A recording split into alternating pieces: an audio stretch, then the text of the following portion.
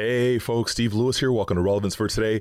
Great news. I've got a great series for you called the Greatest Gift Series. Powerful series about salvation. My prayer is that you will come to know Jesus Christ as your Savior and Lord. If you know of anyone who has not asked Jesus Christ into their life and you don't feel comfortable sharing the gospel with them, gospel of the kingdom, the gospel of the good news, please, by all means, share this series with them. Spread it out. Get it out there, folks. Time is short. Tomorrow isn't promised to any of us. God bless. Enjoy the show. Hey folks, Steve Lewis here. Welcome to Relevance for Today. Thanks for tuning in as we continue talking about that free gift. So important. Stay tuned, folks. Going to be addressing something very important today. It's going to change your life forever.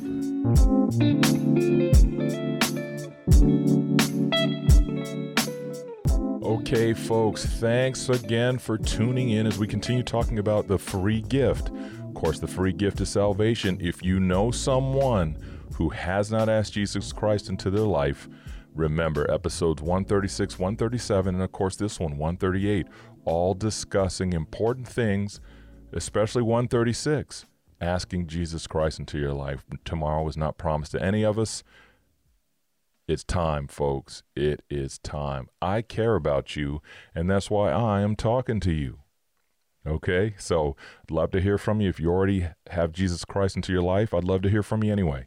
So write anytime, comment. You want to talk about something? As long as we're not having arguments, let's talk about something good. You know what I mean?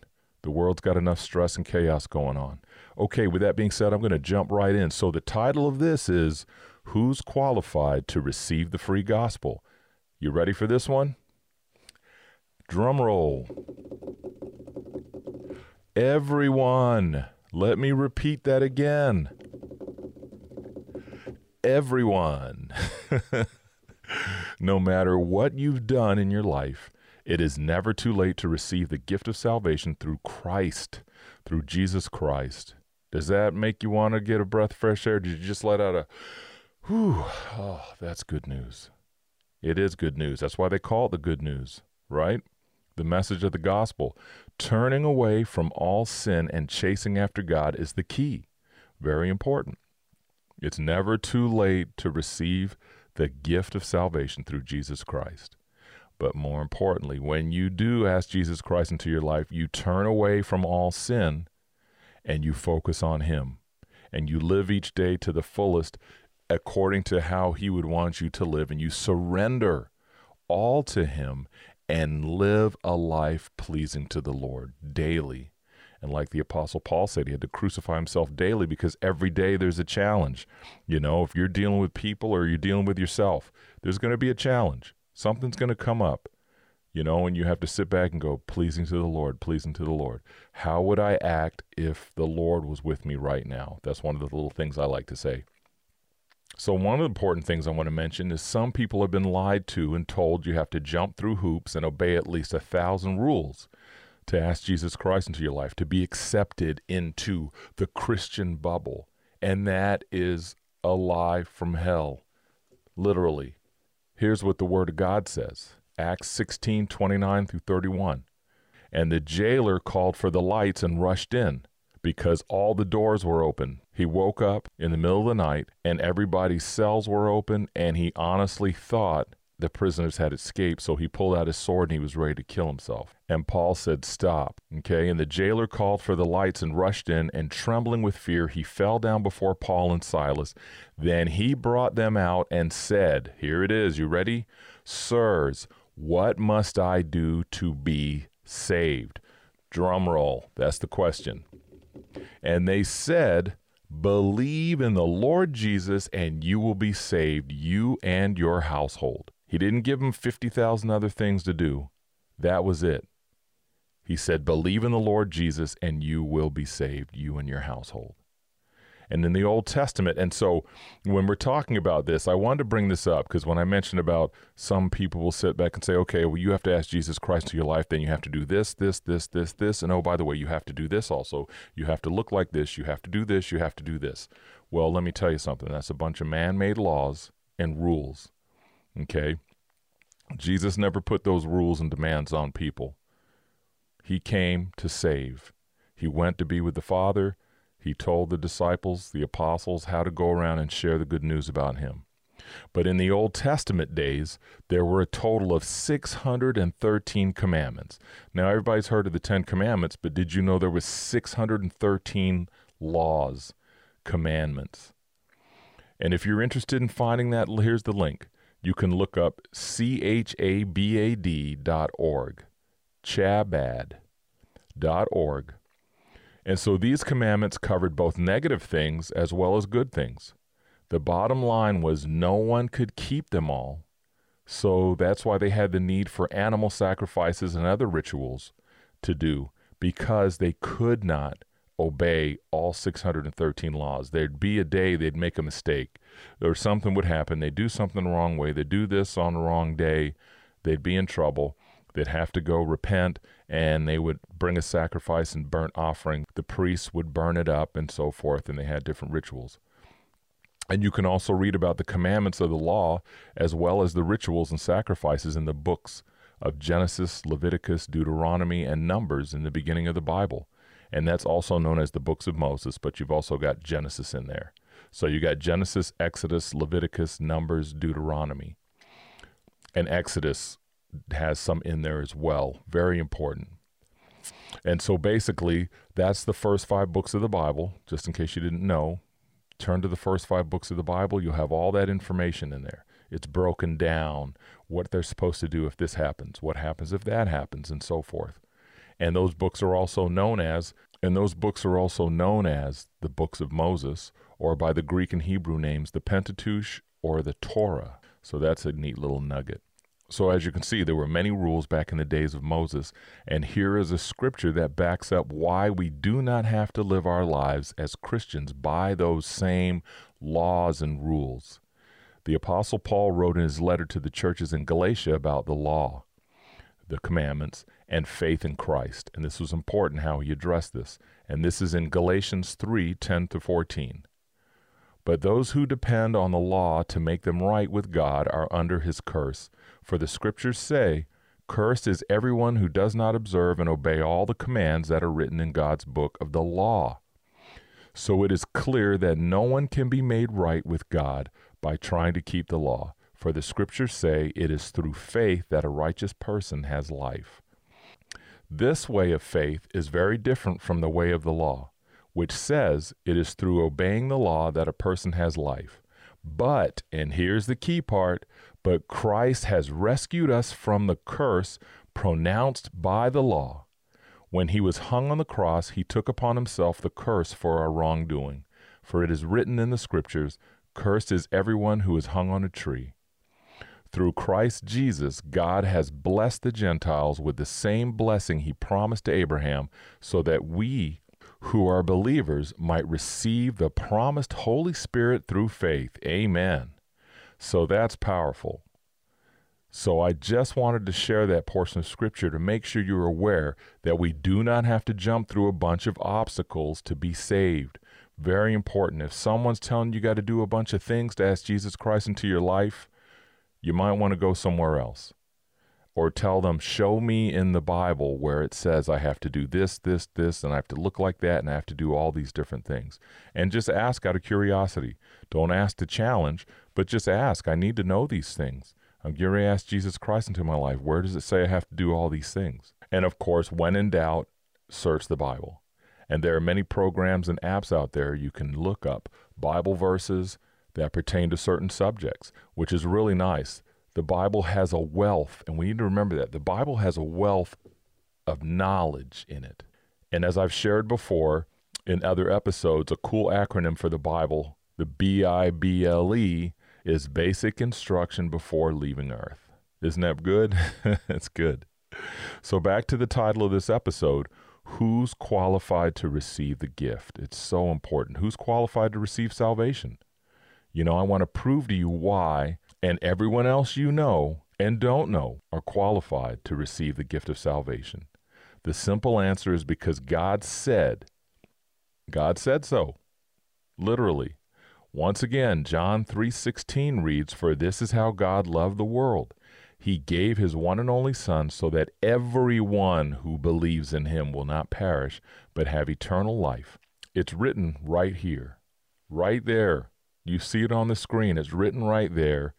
That's who's eligible.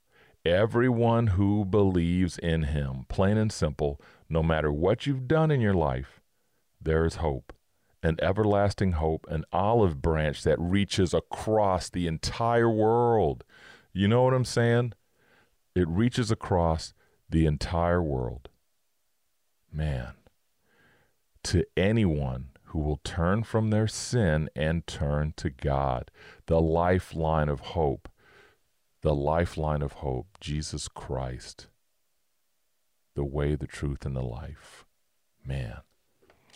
You know, and I want to make sure I share this amazing list for those of you who are beating yourselves up over the past. Okay, this is really important. If you're beating yourself up over your past and everything you've done and how terrible you think you are, keep in mind, it doesn't matter to God.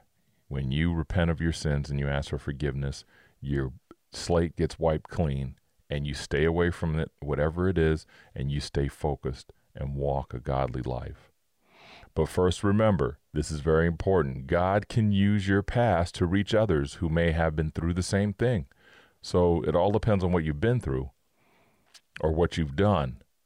But I've seen people who've been in jail before now giving back and helping people in the community and talking to them about the Lord and telling them not to do what I did and so forth.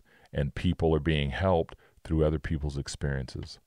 You know, Satan's goal is to destroy you mentally and make you believe that you're not worthy of God's love. Remember that. Satan also, the enemy also likes to make sure you think that God will never use you because of your past.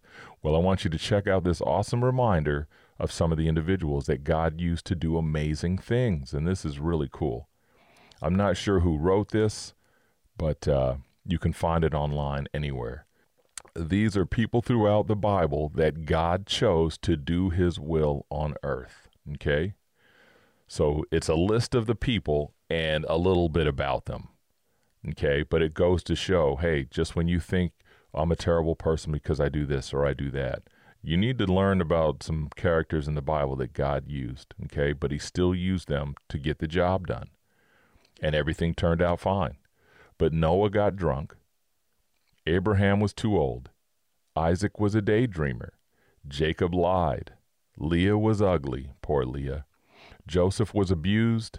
Moses was a murderer and couldn't talk. He had a stutter, of course. Gideon was afraid. Samson had long hair and was afraid, and he also loved Philistine women. Rahab was a prostitute. Jeremiah and Timothy were too young.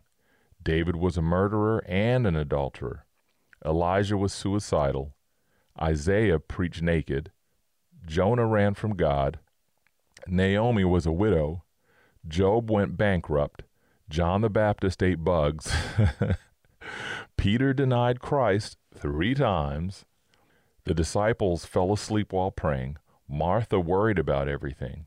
Mary Magdalene was demon-possessed. The Samaritan woman was divorced more than once. Zacchaeus was too small. Paul was a murderer. Timothy had an ulcer, and Lazarus was dead. Exclamation, right? Jesus raised him from the dead. But you look at these people and you think, you know what? Man, okay, maybe I'm beating myself up. Maybe I need to listen to the Word of God. Maybe I need to read the Word of God and understand it better. Maybe I need to listen to this person sharing this message right now. I'm beating myself up. I'm the one doing the most damage. I'm my worst enemy. Because I'm beating myself up all the time. I'm doing the work for the enemy. You know, so as you can see, that's quite a list. But thank God for using the people he did, because it shows us that we too are worthy of his love and forgiveness. And once again, for those of you who are already saved, let this be a reminder that even when you slip up from time to time, if you come before the Father and admit your wrongdoings, he will forgive you and use you in mighty ways to impact the lives of others. You know, I want to make sure this episode reaches the hearts of those battling addiction. Really important. If you're battling addiction right now, I want you to listen to me. I'm telling you this from the heart. You know, no matter what the addiction is, whether it's alcohol, drugs, pornography, food. Food always gets left out of the picture, doesn't it? When people talk about addiction, they always hit alcohol, drugs. They may slip in pornography, but they never talk about food addiction. It's that hidden, it's that hidden sin where nobody wants to talk about it, but they just want to point out certain sins. But when it comes to addiction, I'm bringing these up. And or anything else that you might be addicted to. You need to know that there is hope and salvation through Jesus Christ.